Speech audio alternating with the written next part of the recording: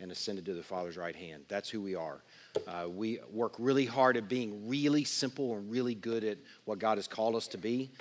We don't have a bulletin full of activities. If you're looking over a bulletin maybe for the first time, we do have some activities that are important. I think they'll be fruitful, but our goal is not to keep you busy.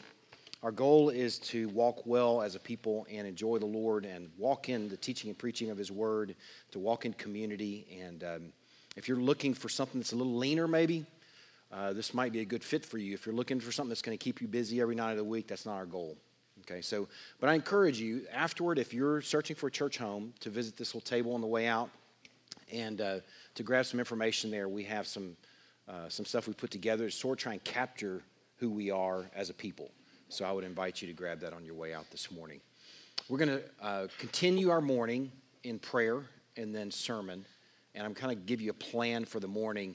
I told Clint and the worship team this morning that I feel like I've been doing this 15 years, and I still feel like I'm flying a plane for the first time every Sunday with a load full of people in the plane. So I hope that this plane takes off and lands as I intend this morning.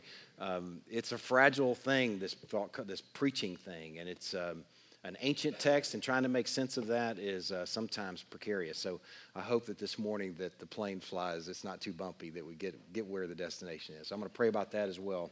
We're going to pray for the Spivey family that we brought up a couple Sundays ago. A friend that was hit on a bicycle just down the road passed away this week. We're going to pray for his church, for Park Street Baptist Church. We're going to pray for another pastor of what used to be Johnson Street Church of Christ, and I forget the name of the new Creekside. Yeah, that's right. And we're going to pray for Randy. He found out this week he has I guess it's inoperable. It sounded like it was pretty advanced brain tumor. So we want to pray for that church. We want to pray for those families and those pastors and all the folks that are involved with those ministries. Let's pray. God, first of all, this morning, in regards to prayer, Lord, we want to just pray for Randy Dahl and his family. Lord, I am just, I'm imagining what he must be thinking through and what his family must be feeling right now. And Lord, I'm just praying that what you will just fill them with is this overwhelming peace that can only come from you. That you are still on your throne, that you are still seated and reigning and ruling, and that Randy, in your time, not a day earlier and not a day later, will be with you. God, I pray for his church. We lift up his church this morning, Creekside. We pray that you would bless that church, that they would enjoy you fervently in this season, that they would trust you relentlessly. Lord, we pray that you would draw people through this season of difficulty and sickness into that church family, Lord, that they would see and hear the beautiful sound of a people that are trusting in you. Lord, we pray the same thing for Park Street Baptist Church this morning as they together are worshiping for the first time, having lost officially Jason. Lord, I pray for his family. We lift up the Spiveys and pray that you would bless them in this loss somehow. Lord, I pray that you would sustain them in a way that only you can. Lord, I pray that their church would be a salty, bright, aromatic vessel to this community of a people that are trusting in you, even in and especially in loss. God, we are entrusting these two churches and these families to you. Lord, also, just pray that in these next few minutes that this unbelievably beautiful passage of Scripture will be something that you will use for your glory to shed a wonderful light on the greatness of Jesus. We're turning this time over to you, Lord. We love you and we trust you. In Christ's name we pray. Amen. Turn to Matthew chapter 2. My goal this morning, I want to give you kind of an audible map of what we're going to be doing this morning. I think it's helpful to kind of be able to visualize where we're going, to sort of pace yourself. I did bring vitamin water up here for a beverage, so that is a hint. It really is that regular water wouldn't do for the next few minutes. So, and in fact, let me get a little sip right now for real. That's a joke, but kind of not. Matthew chapter 2. Here's the plan. I'm going to give you a plan. We're going to ease into the pool the first part of the sermon. We're going to climb into Matthew chapter 2. We're going to look at the second half of the chapter. We looked at the first half last week. We're going to just kind of have a light handling of that passage. It really is developed in three chunks, three little vignettes. So I'm going to have kind of a light narrative as I work through those three little vignettes.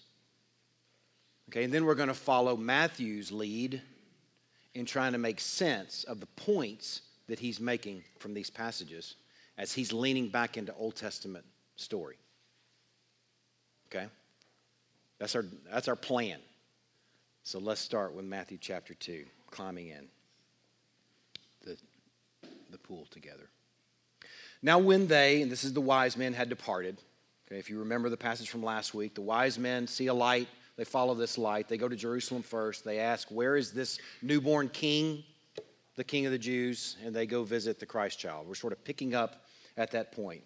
Now when they, the wise men, had departed, that's departing Bethlehem, departing visiting Jesus and the Holy Family. When they, the wise men, had departed, behold, suddenly.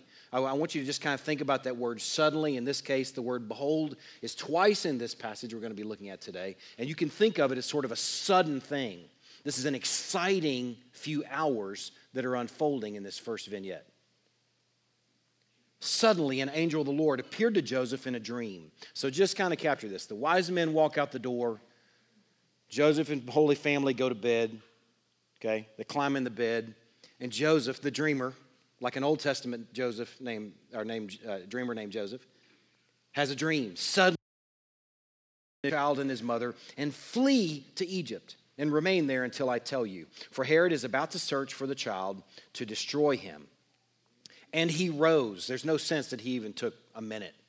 I mean, he just, rose.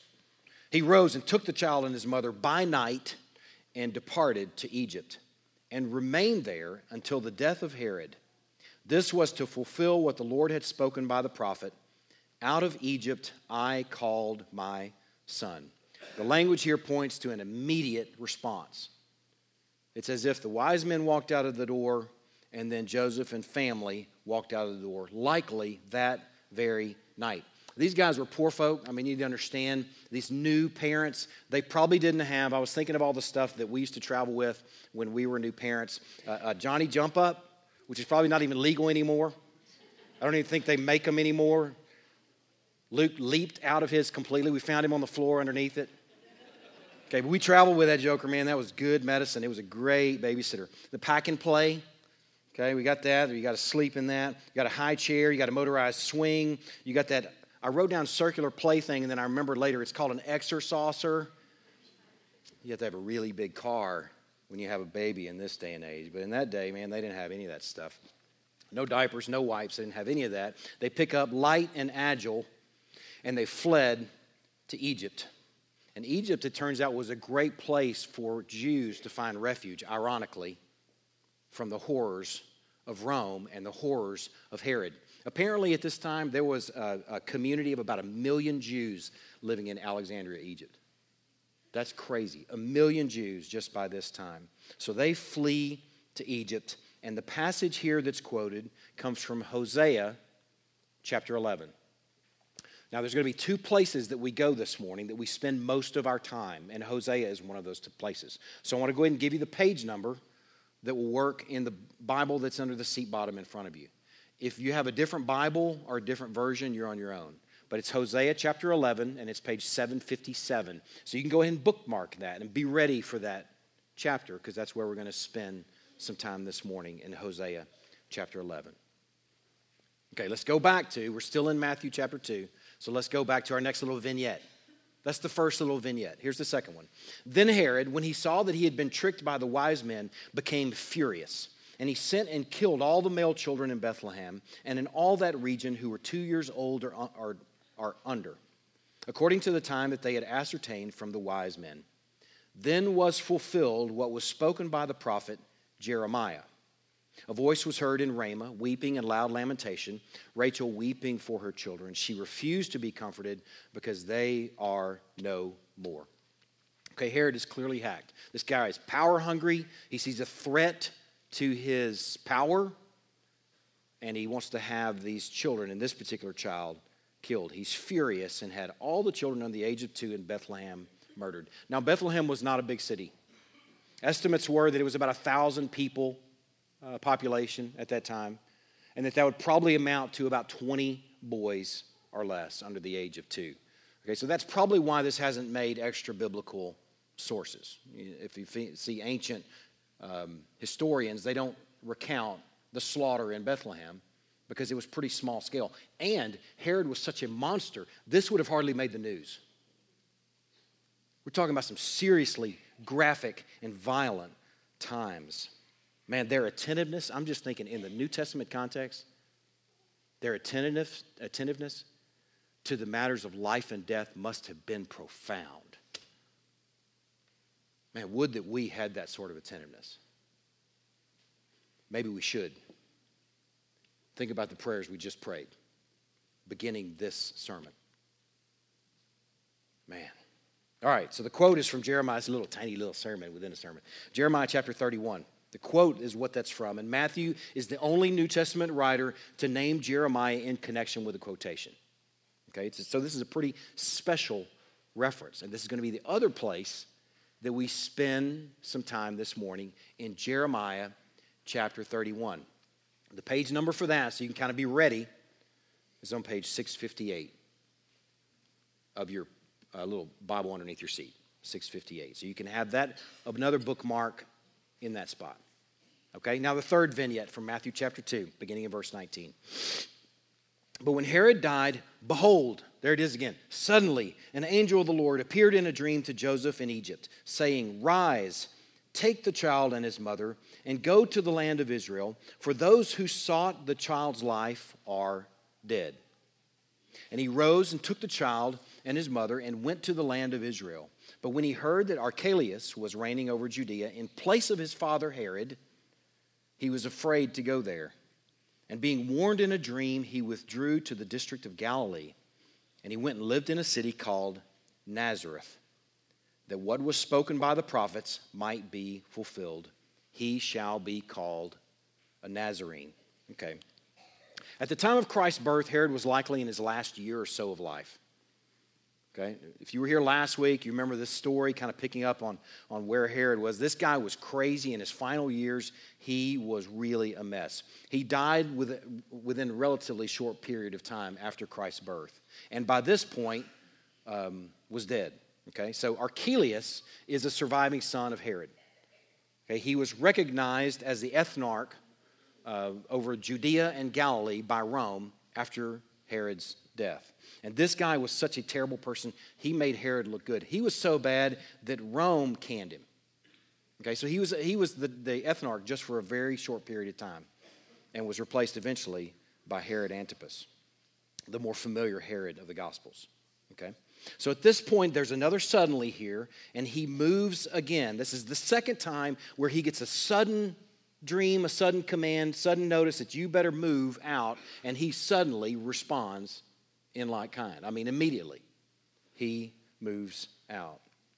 Okay, so he moves his son and wife to Nazareth, and at this point, I'll refer to this a few times over the course of the morning. He moves his son and wife to Hawk Cove, Texas. Okay, I'm going to explain that in a minute, okay? To Hawk Cove, Texas. Okay, and the quote here isn't actually a direct quote. Unlike the other two quotes, who are actually direct quotes from Hosea 11 and Jeremiah 31, this is not actually a direct quote. Now, it's in quotation marks, but the form in the original language is a little bit different. He uses prophets, plural, unlike the other quotes. Okay? And also, there's this added issue that there is no quote in the entire Old Testament that he shall be called a Nazarene. So something is different and unique about this final reference, he shall be called a Nazarene. And we'll deal with that here in a moment. Okay. Now let me just go ahead and put up that first slide, Jeff, and I'm going to develop it. This is what I would call a geographical chapter. Okay, so I have some some geography. This is really, really going to be informative. I mean, it's really going to be helpful. It's actually a visual. I like visuals. They help me. So even when I'm preparing a sermon, even if I don't share it with you, likely I'm drawing some visuals to help me make sense of it. Okay, here's the key or the legend of the map. Okay, Gandalf et al. All right, the three wise men, they were actually given a name in the 6th century. Each of them were given names, and I just felt like Gandalf should be one of them. It turns out it's not, but that's the way one of them, in my mind, is Gandalf. It doesn't really matter because that really wasn't their name anyway. So we're going to call him Gandalf et al. That means and his buddies. Okay, the Holy Family over here is in purple. Gandalf is in orange. Okay, that's kind of orange up there on the screen. Okay, we believe that Gandalf and his buddies left likely from Babylon when they saw the light. Okay, they saw the star or whatever, glory cloud, whatever it must have been. We believe that they saw it and went west toward Jerusalem. Okay, hit me with that first line.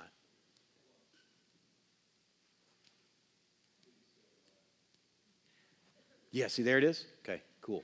All right, so they go west to Jerusalem. They visit with Herod, and then they find out where this newborn king is supposedly to be born, according to the scriptures.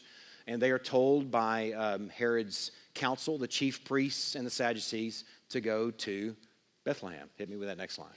So they move to Bethlehem, okay? They go visit the Holy Family, and that's where we're picking up right here. Okay, now go ahead and hit that next line for me, Jeff. All right, now this is really, it's hard to make an arrow with the free hand on this thing, you know? I mean, there's probably a way to do it, but I just didn't know how to do it. So, all right, so just like James Taylor sang, they went home by another way. Okay, y'all know that James Taylor song. If you don't, you should. It's a great song. He sings a song about the wise men got the news that Herod wanted to kill this baby, and they realized their lives were in danger, so they went home by another way. And this is how this line is reflected right here. They get the news, they head out, and they go this way, likely back to Babylon or wherever they were east of Jerusalem. Okay, and suddenly, that same night, it seems, the Holy Family moves out and flees under the cover of darkness to Egypt. Okay, it's a geographical chapter. So everybody's moving. Everybody's going all these different directions. Okay, what happens next? Hit that next line. Okay, and then once they find out that Herod is dead in Jerusalem, then the Holy Family leaves and heads toward Nazareth. Chances are they were probably going to be moving back to Bethlehem. I mean, it's the city of David. That's where Jesus was born. It'd be a great place to grow up, right? He would be Jesus of Bethlehem. I mean, that would have some nobility to it, wouldn't it? Because that's the city of David, after all. But that's not where he landed. He landed in Hawk Cove, Texas. Okay, you can leave that up there for a few minutes and then just kind of shut it down here in a minute. Okay, now these Old Testament references are really going to be our guide for the morning. Okay, the first one's in verse 15, the second one's in verse 17, and the third is in verse 23. And I'm going to deal with them out of order. All right, I'm going to deal with them out of order because I really want you most attentive on the first and second one. And the third one is really the easiest. So I'm going to deal with the easiest first. Okay, so I'm going to deal with this issue of Hawk Cove, or Nazareth. Why did the prophets, or how did the prophets say that he was supposed to live in Hawk Cove, Texas? So you can go ahead and turn. Actually, you don't even need to turn. Just kind of listen for a moment. And I'll share this thought with you. Kind of made this change here at the last minute, so let me figure out how I'm going to do this. I'm going to save some input for when you're turning to Hosea chapter 11. Let me just deal with, first of all, the easy one. He shall be called a Nazarene. Okay, Nazareth at the time of Christ's birth had a population of about 480. It's pretty amazing that early historians can give us that kind of detail, that kind of data. And I actually found a place that said they had 483. I don't know how they got that number, but they have 483 people. The closest town that I could find near us with a population of 483 people, because I wanted to visualize this, I thought, man, certainly Cumbie would work. Cumbie has like 800 people. So I thought, well, maybe Campbell will work. Campbell has like 800-something people. Quinlan's got a lot more than that. Okay, so I'm searching around. Neylandville, I'm like, okay, maybe Neylandville. Neylandville has like 100-something people, and they all work or live right next to the liquor store. The whole infrastructure of Neylandville is the liquor store. It's crazy. If anybody lives in Neylandville, I'm totally sorry. That was totally a joke. But I did actually find a nearby city called Hawk Cove that's up between Tawakoni, Lake Tawakoni, and Quinlan. And it has four, or at least in the year 2000, I think 2010 had 483 people. And I'm like, that's perfect. He shall be called a Hawk Covian. I mean, isn't that cool? Just think about that for a minute. The point that I'm making there is, I think, the point that the prophets collectively were making about Jesus. Because here's the reality. Nazareth didn't even exist in the time of the prophets. Nazareth didn't even exist in the Old Testament. Nazareth was an intertestamental city that came about. There was no specific, he shall be called a Nazarene. I think the point that's being made there collectively by the prophets is that Jesus was going to be a nobody from nowhere. That's what the prophets said. And Nazareth was nowhere. John has a few little windows into how Nazareth was viewed in the time of Christ. If you may recall this, you may not, unlikely, but I'll just kind of give you a summary. Whenever Philip reached out to his buddy Nathanael in the book of John, it would be in chapter 1. Nathanael's one of the first to follow Christ. Philip is also one of his disciples. Philip goes and grabs his buddy Nathanael and says, hey, we found the Christ. We found the Messiah. And he hails from Nazareth. And Nathanael's response was, can anything good come from Nazareth? Man, Nazareth was Hawk Cove. It was nowhere. It was truly a place where, are you kidding me? Man, it's a beautiful picture of the foolish things confounding the wise. It's a beautiful picture of from the stump shall come a shoot. From nowhere, the stump of Jesse, the dead end that is Jesse, shall come life and a shoot from Nazareth. Okay, that's the easy one first. We're going to spend the rest of our morning on the other two vignettes.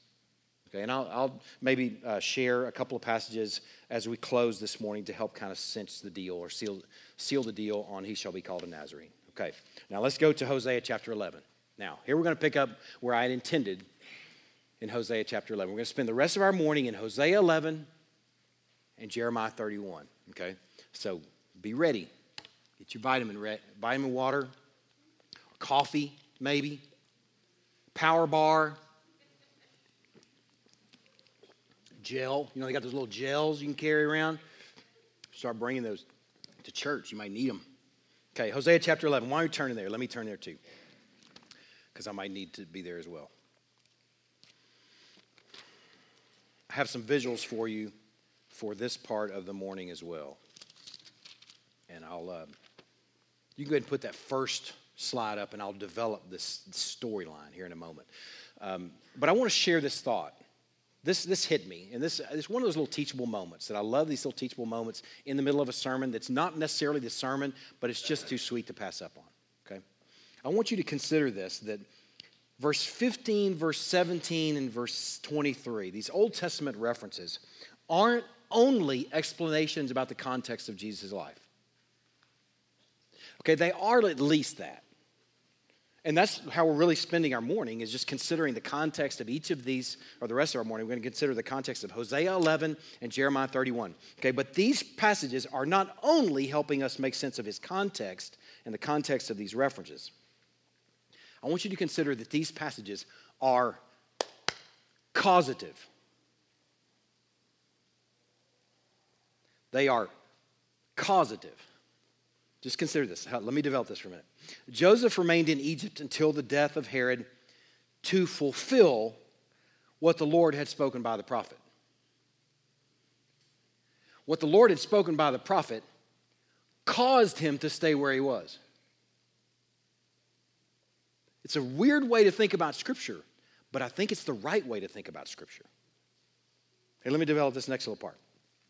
Joseph remained in Egypt till the death of Herod to fulfill what the Lord had spoken by the prophet. Weeping and loud lamentation of Rachel, that we're going to look at in just a moment, was a fulfillment of what was written by Jeremiah. His being called a Nazarene was a fulfillment of what was spoken by the prophets. Scripture is so sure, it's actually causative. There's a temptation to read Scripture like, I'll kind of pick and choose the things that I will believe, or I think that will come to pass, or the promises that I like, or the promises I don't think that will come to pass. I want you to consider this.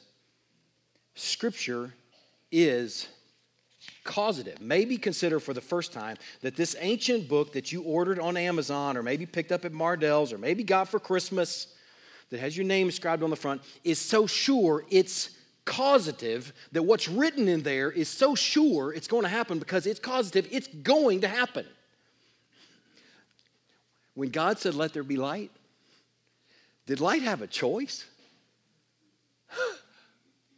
I mean, right? God said, let there be light. Bam! Light happens. God says he shall be a Nazarene. Bam! Where else is he going to live? He works all things together for good for those who are called according to his purpose. Bam! That's a promise for whatever mess you're in, whatever heartbreak people are going through. You can know the Scripture is so sure that God is seated on his throne for Randy Daw, for the Daniels. He's seated on his throne for the Spiveys. And he's working all things together for good for those who are called according to his purpose. Somehow we may not make sense of it, but we know the Scripture is causative. It's true, period. He said, let there be light, and bam, did light have a choice? Okay. That's not even the sermon. It's just so good as we're considering these passages. We can't miss them. Okay, now Hosea 11. This is the reference here in verse 15 from Matthew 2 that says, out of Egypt I called my son. Now, this is a confession. I'm really embarrassed about this. I was in seminary, okay, went to seminary, like 2001, 2000, something like that.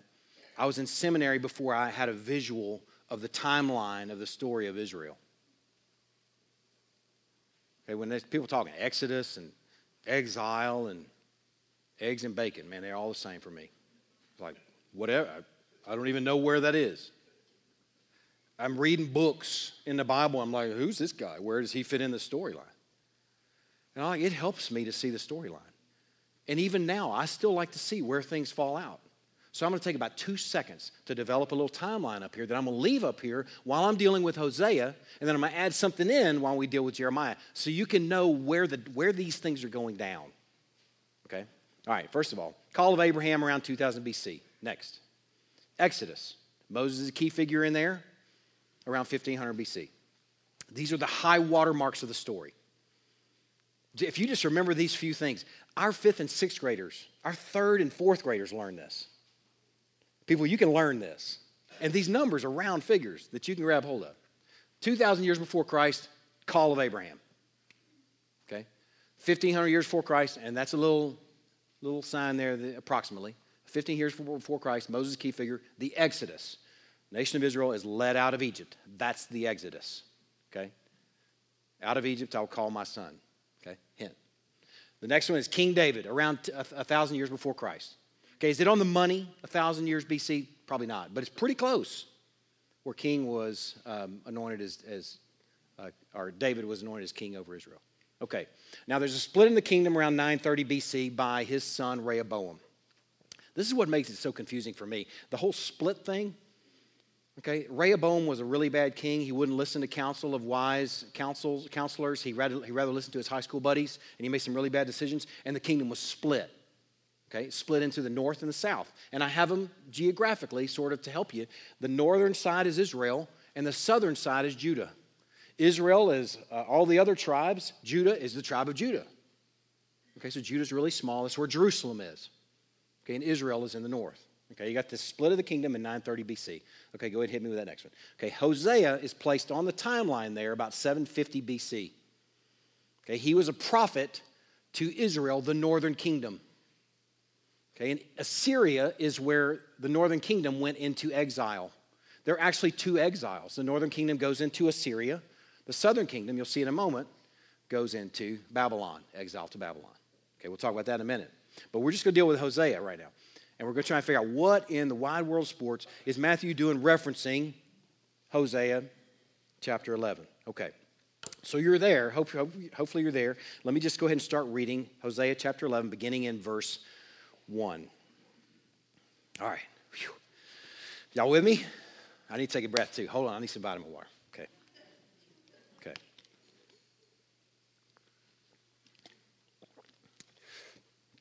When Israel was a child, I loved him and out of Egypt I called my son. Hosea is referencing something that happened. Hosea is right here in 750 BC. He's referencing something that happened around 1500 BC. Out of Egypt I called my son. Hosea, this prophet, prophets oftentimes spoke forwards, forthtelling, but they oftentimes, in a way of making sense of what's coming, they pointed back to what happened. He's calling Israel God's son here. He says, out of Egypt I called my son. Okay, let's see what he says next. And the more they were called, the more they went away. They kept sacrificing to the Baals and burning offerings to idols. This is a summary of this entire period leading up to 750 BC, what I'm about to read and what I just read. Sacrificing to Baals, idolatry. Okay, the nation of Israel was guilty of idolatry. They kept sacrificing to Baals and burning offerings to idols. Yet it was I who taught Ephraim to walk. Ephraim he's using interchangeably with Israel. Okay? Code name for Israel.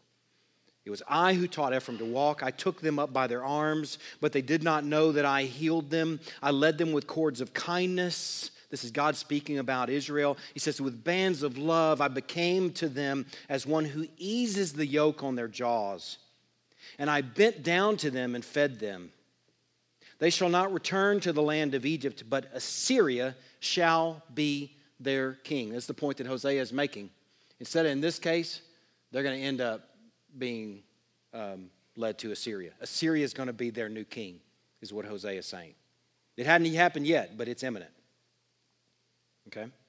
They shall not return to the land of Egypt, but Assyria shall be their king, because they refused to return to me. The sword shall rage against their cities, consume the bars of their gates, and devour them because of their own counsels. My people are bent on turning away from me, and though they call out to the Most High, he shall not raise them up at all. Okay, now this is where we got to kind of get our hands dirty. We got to make sense of this. Hosea is saying, he's pointing back to that God drawing them out of Egypt, okay, calling them his son. I mean, tenderly saying, Ephraim, I taught you how to walk. I led you out of Egypt, and yet Israel, Ephraim, pressed on in idolatry. He says, I loved my son, I called him out of Egypt, and yet he pressed on in godlessness. And Hosea says, you guys are on the cusp of exile of your own making. You're going to be ripped from your lands in the north and taken to Assyria to populate their courts as their slaves. Man, it's a serious, serious issue these guys are facing. Okay, now, what are the implications of this reference by Matthew? Inquiring minds want to know. You're right. You want to know, what is the investment here? Why are we studying all this ancient stuff to try and make sense of Matthew's reference? I mean, Jesus was just born, right? What's the big deal? Okay, there's three things that we're going to draw out of the implications of this reference. Here's the first reference, or here's the first implication of Matthew saying, out of Egypt I will call my son. He's speaking, first of all, that Jesus is the new and better Israel. That's the point of the book of Matthew, people. If you're going to make this years-long investment with us in the book of Matthew, you're going to learn, you're going to hear it over and over again, that Jesus is the new and better Israel. Where Hosea is sort of pointing out the failures of Israel, the beauty is in Christ. Where Israel failed, Jesus was faithful. Where Israel sinned, Jesus was sinless. Where Israel fell short, Jesus fulfilled the law perfectly. Okay, that's the first thing. Jesus is the new and better Israel. Here's the second thing. Jesus is the new and better Moses. Jesus is the new and better Moses. As we've been telling this story in Matthew, I wonder if anybody was kind of thinking, man, this kind of sounds familiar. Like killing children, killing the boys, being called out of Egypt kind of sounds like Moses who led people out of Egypt, Moses who also survived a slaughter. Where his parents made a tiny little ark? It's like instead of Moses' ark, Noah's ark, it was a little Moses' ark. One-man ark. He's floating in the Nile. Man, that's him. And Jesus is a new and better version of who Moses was. Man, the writer here is pointing to this reality of this being a Mosaic typology. Moses' story, the son-killing context, it looks and smells like Moses. Moses, too, was born to lead God's people out of slavery. What else do you understand about Jesus? Born to lead his people out of slavery to sin and death? The Exodus is a central event to the story of Israel, was a symbol, is a shadow of a greater work of deliverance that God was yet to accomplish. Man, it's a shadow of some substance that's coming eventually. Man, you know what's interesting is the prophets, the minor prophets, and the major prophets in this case, this would be Jeremiah, actually referenced this Exodus, pointing back to this thing that happened here. He did the same thing that Hosea did, pointing back to this thing here, pointing toward something that God was going to do in another little Exodus, where he's going to lead his people from Assyria or Babylon back home to Israel. Those were just shadows pointing to some profound Exodus led by the new and better Moses. See, what I want you to understand is a new Exodus is brewing with a new and better Moses, one who, too, also survived the slaughter of the boys. There's a passage in Revelation that I've enjoyed for years. It sort of points to this picture. Revelation chapter 11, Revelation chapter 18, verse 4. I want you to hear this because it's a beautiful passage, something that we will hear someday, I hope and believe. Then I heard a loud voice from heaven saying, "Come out of her, my people, lest you take part in her sins, lest you share in her plagues." This picture of the end times where God is drawing his people out of the world is a beautiful picture of the substance that was shadowed in the initial Exodus and then the Exodus from the exiles. Okay, so Jesus is the new and better Israel. Jesus is the new and better Moses. And third, this is what's most difficult and really most frightening. Israel is the new and better Egypt. Israel is the new and better Egypt. If you have Matthew handy, I want you to look back at Matthew and just I want to show you something that's really just kind of crazy. It's trying to make sense of why Matthew would use this term, this reference, "out of Egypt I call my son," in this passage where he's talking about Jesus fleeing from Israel to Egypt. I mean, you remember the geography there. He fled from Israel to Egypt. Okay, I want you to just think about that for a minute. He fled from Israel to Egypt, yet the reference is, "out of Egypt I will call my son."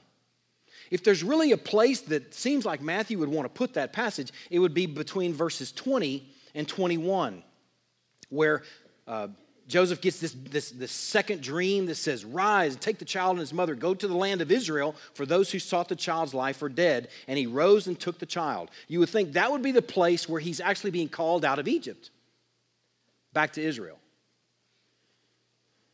I don't think Matthew wrote it with his quill.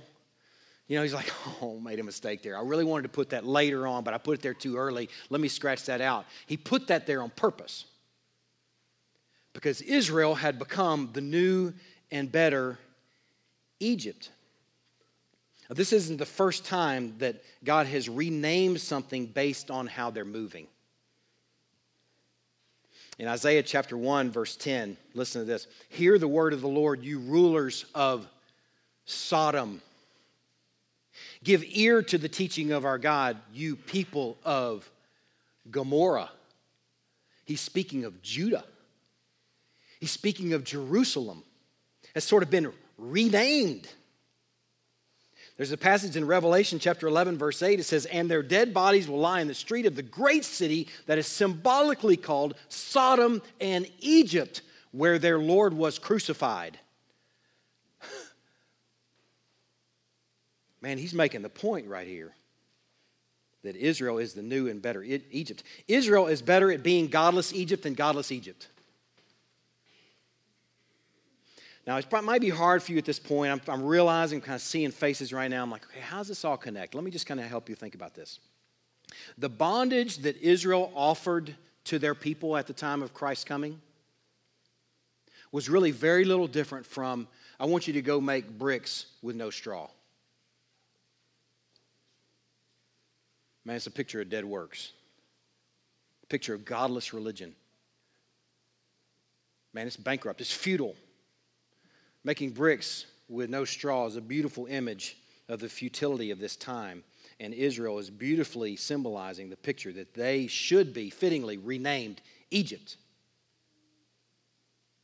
So this reference to out of Egypt I will call my son, and this specific place where Matthew put it says three things. It says Jesus is the new and better Israel. It says Jesus is the new and better Moses. And Israel has become the new and better Egypt. They're better at being godless than Egypt was.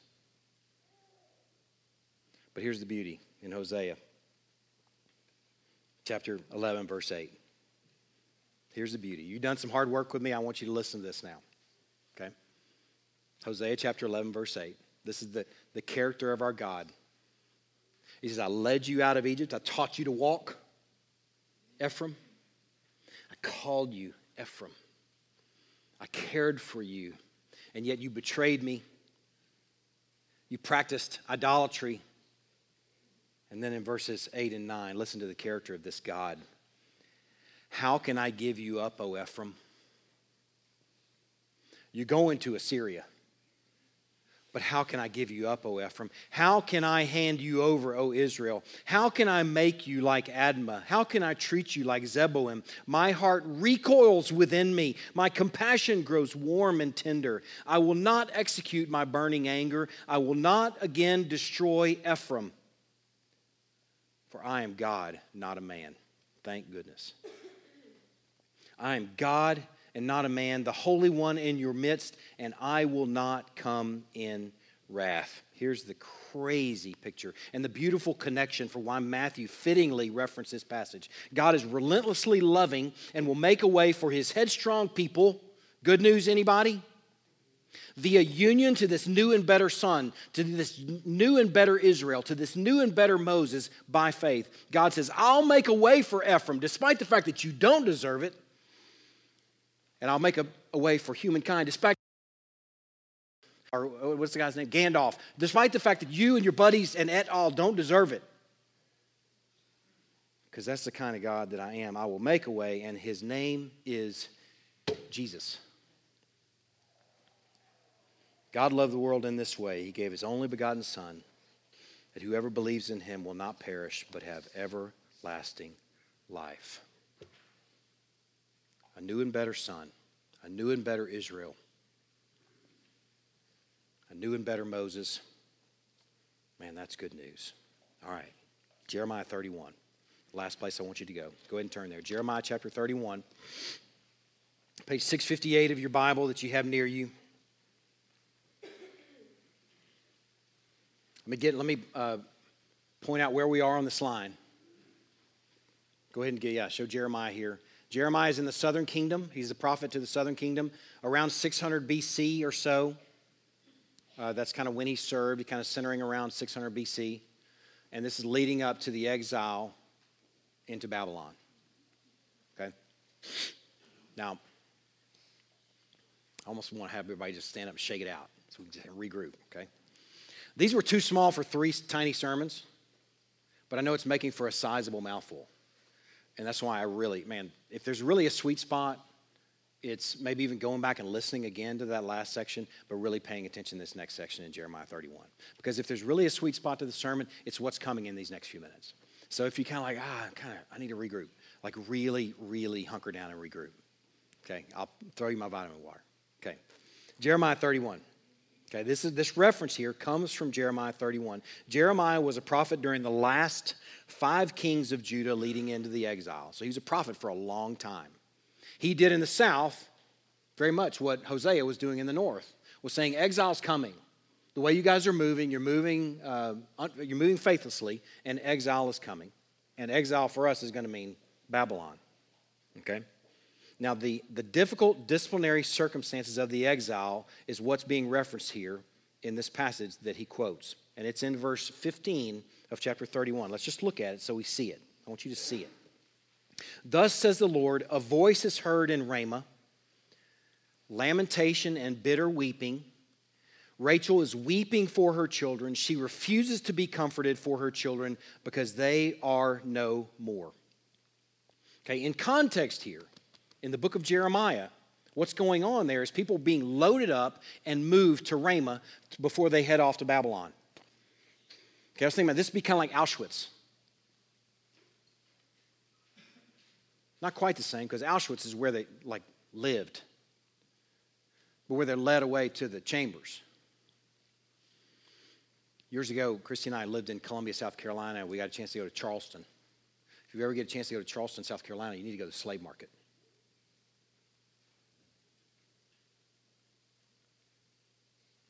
You need to go to the slave market and imagine what it must have been like for families to be ripped from one another.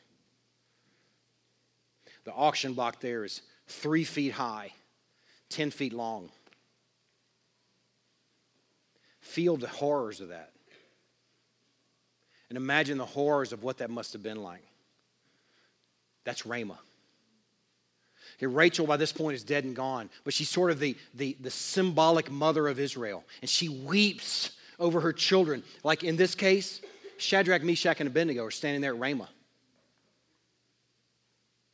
They're going to be led off to Babylon. Daniel, standing there, Belteshazzar, standing there in Ramah. He's going to be led off to be a slave in someone's court. Man, that's some fitting tears. Matthew grabbed some really good tears right there, didn't he? Imagine being a parent of a 2-year-old boy in Bethlehem. You got some tears? Man, you could hear in these words, yeah, Rachel's tears are fitting. Man, you can draw on that pain of Auschwitz and Charleston. The exiles were gathered there for the march to Babylon in 586 BC. Jeremiah was likely among them, though he wasn't led off to Babylon. And Matthew applies that imagery here with the mourning and weeping over the slaughter of Bethlehem's boys. Herod killed them, and they are no more. Man, it's a beautiful, beautiful passage to fit to the grief of Bethlehem. Those tears in Ramah are fitting tears. Jeremiah is mourning via Rachel the tragedy of the exile. But in the same chapter, if you only read verse 15, you would miss out on the point of the same chapter or what's going on in Jeremiah 31. That verse 15 stands alone in that chapter. It stands alone as a heartbreaking passage, imagining the tears of Rachel. I want us to step back and sort of pan out and see what else is going on in that chapter because it's so important to making sense of what Matthew's saying about Jesus. Can you do that with me? Can you hunker down with me and just go to that? Let's look there in chapter 31, beginning in verse 5. At that time, declares the Lord, I will be the God of all the clans of Israel, and they shall be my people. Thus says the Lord, the people who survived the sword found grace in the wilderness. That's a reference to the Exodus right there. Jeremiah's doing the same thing Hosea did. When Israel sought for rest, the Lord appeared to him from far away. I have loved you with an everlasting love. Therefore, I have continued my faithfulness to you.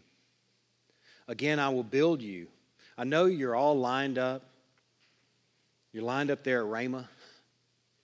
I know the tears are flowing right now, but I promise you, your mourning is going to be turned to joy, is the spirit of what's being shared right now.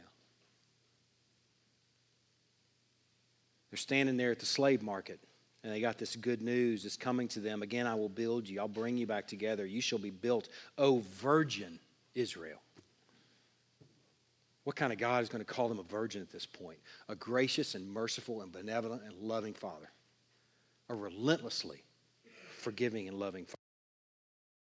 O marines, and shall go forth in the dance of the merrymakers. Again you shall plant vineyards on the mountains of Samaria. The planters shall plant and shall enjoy the fruit. Look at verse 7. For thus says the Lord, sing aloud with gladness for Jacob, and raise shouts for the chief of the nations. Proclaim, give praise, and say, O Lord, save your people, the remnant of Israel. Behold, I will bring them from the north country and gather them from the farthest parts of the earth. Among them the blind and the lame, the pregnant woman, and she who is in labor together. Man, this chapter is about the joyful promise of what he has yet to do. With weeping they shall come, and with pleas for mercy I will lead them back. I will make them walk by brooks of water, and in a straight path in which they shall not stumble. For I am father to Israel, and Ephraim is my firstborn. This chapter is not ultimately about Rachel's tears. It's not ultimately about being ripped from Judah and led to Babylon. It's ultimately about a beautifully gracious and benevolent Father in God that loves his people relentlessly. And this reference to Jeremiah 31, this email I sent out this week, I was thinking, man, it's so hard. I was just imagining what would it be like to preach in First Testament or first century context, where Jeremiah 31 would have been old hat to everybody. Matthew quotes a passage in Jeremiah 31, and everyone immediately goes to Jeremiah 31 knowing the context. What we just spent a few minutes on, they would know automatically, likely. But we have to do a little work. And just listen to what develops in the rest of this chapter. I'm not going to read all of it. I'm just going to read one little section on the next page, beginning in chapter 31, where he talks of a new covenant.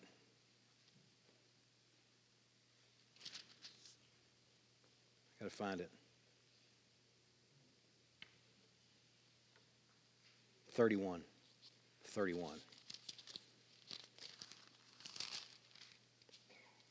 Behold, the days are coming, declares the Lord, when I will make a new covenant with the house of Israel and the house of Judah, not like the covenant that I made with their fathers on the day when I took them by the hand to bring them out of the land of Egypt. My covenant that they broke, though I was their husband, declares the Lord. For this is the covenant that I will make with the house of Israel after those days, declares the Lord. I will put my law within them and will write it on their hearts. I will be their God, and they shall be my people. And no longer shall each one teach his neighbor and each his brother, saying, Know the Lord, for they shall all know me, from the least of them to the greatest, declares the Lord. For I will forgive their iniquity, and I will remember their sin no more. Man, this is the ink is still wet from where he's talking about Rachel's tears. I can't help but believe that Matthew has that in view. If Matthew just wanted a teary passage to talk about the tears of Bethlehem moms and dads, he could have found a passage anywhere in our Bible. But he landed right here, within stone's throw, within wet ink distance of this promise of a new and better covenant that will come at the hands and the work of a new and better Son, a new and better Israel, a new and better Moses, who will die on a cross and bear our sins. That's the good news of this chapter. That's the good news of that reference to this passage in Jeremiah chapter 31. Man, there's a reference here and a connection to the one who would accomplish the law being written on the hearts of people. Instead of on stone, it'll be written on the soft, fleshy hearts of each of us and the people of God. It would bring to mind, too, that God, through the work of this fine Son, this new and better Son, would be accessible from the least to the greatest. The priests are going to be out of work, unemployed, because from the least of you to the greatest of you, you have access to the living God through the finished work of this Son, this new and better Son. Man, that's in stone's throw. That's in wet ink distance. Man, Matthew got to have that in view. Third, lastly, through this new and better Son would be mercy toward iniquity and amnesia toward sin, because he would pay for our sins. Man, talk about an Exodus. Talk about a new and better Moses. No more brick making. No more slavery to sin and death. No more brick making with no straw. No more brick making, period. By our union with him, his perfect life would be reckoned ours. And our sin would be reckoned his. And his payment for sin would be reckoned ours. That's the scandal of the gospel. That's the scandal of this work. And this is what Matthew is pointing to. Man, I want you to think about it like this. It's like we got married. It's like you got married and you had massive credit card debt. You couldn't pay your bills, man. And you're making a little wee payment here, but the interest is greater than your payment. But you got married to someone who's rich, and that paid off all your debts.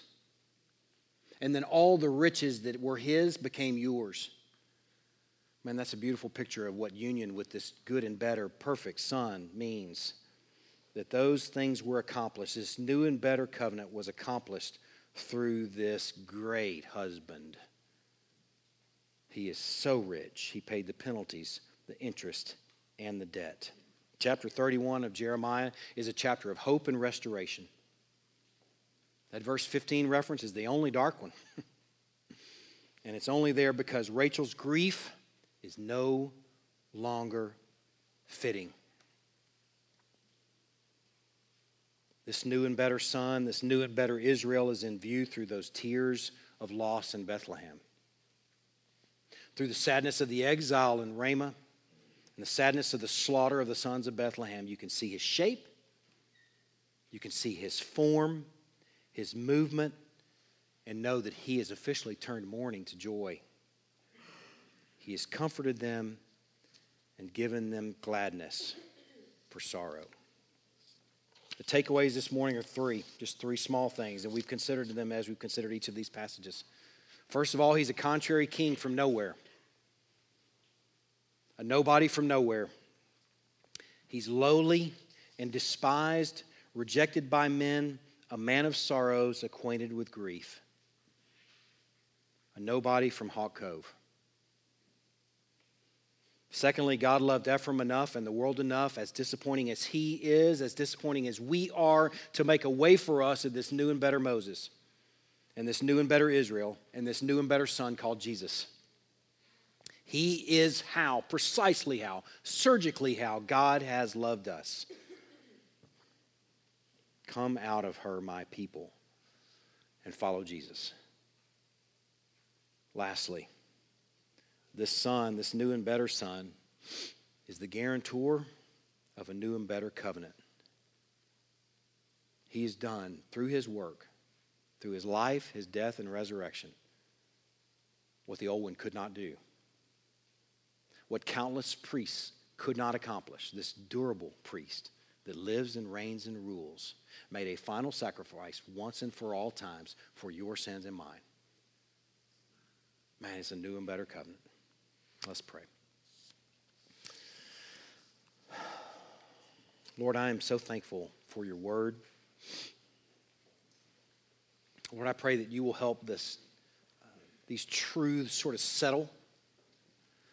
Find a home in folks as they talk and discuss, maybe in life groups as they process and wrangle over these things and try and make sense of what this all means and what it has to do with life in Greenville in 2019.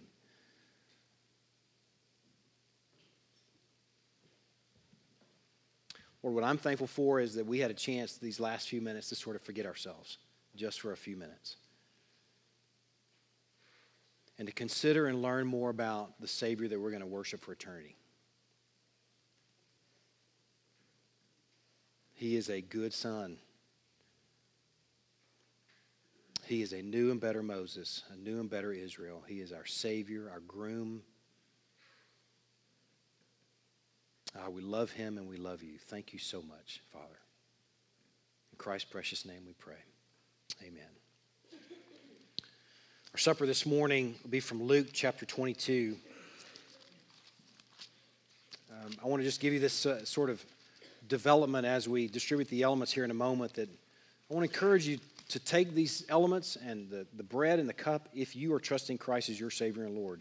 If you are united to him by faith, that's what that means. If you are trusting him as your Savior, it means in some ways that you are married to him, that you, along with the bride of Christ, the people of God, are married to this perfect, fine Son. And this meal is for you if that's the case. If you're not trusting Christ as your Savior and Lord, then this is not for you. This supper that we take each week was instituted a couple thousand years ago on the night of Christ's arrest. They'd been practicing for 1,500 years before that. It was called the Passover meal. And like some of the shadows that we've talked about today that end up being substance later, the shadow in that case was the Passover meal. And here's the substance. And when the hour came, he reclined at table and the apostles with him. And he said to them, I have earnestly desired to eat this Passover with you before I suffer. For I tell you, I will not eat it until it is fulfilled in the kingdom of God. And he took a cup, and when he had given thanks, he said, take this and divide it among yourselves, for I tell you that from now on I will not drink of the fruit of the vine until the kingdom of God comes. And he took bread, and when he had given thanks, he broke it and gave it to them, saying, this is my body, which is given for you. Do this in remembrance of me. And likewise the cup, after they had eaten, saying, this cup that is poured out for you is a new and better thing. It's a new and better thing that I've been planning and been working toward for a couple thousand years. This new and better thing is the thing that we walk in right now. This cup that is poured out for you, that was poured out 2,000 years ago, is the new covenant in my blood. Let's distribute the elements.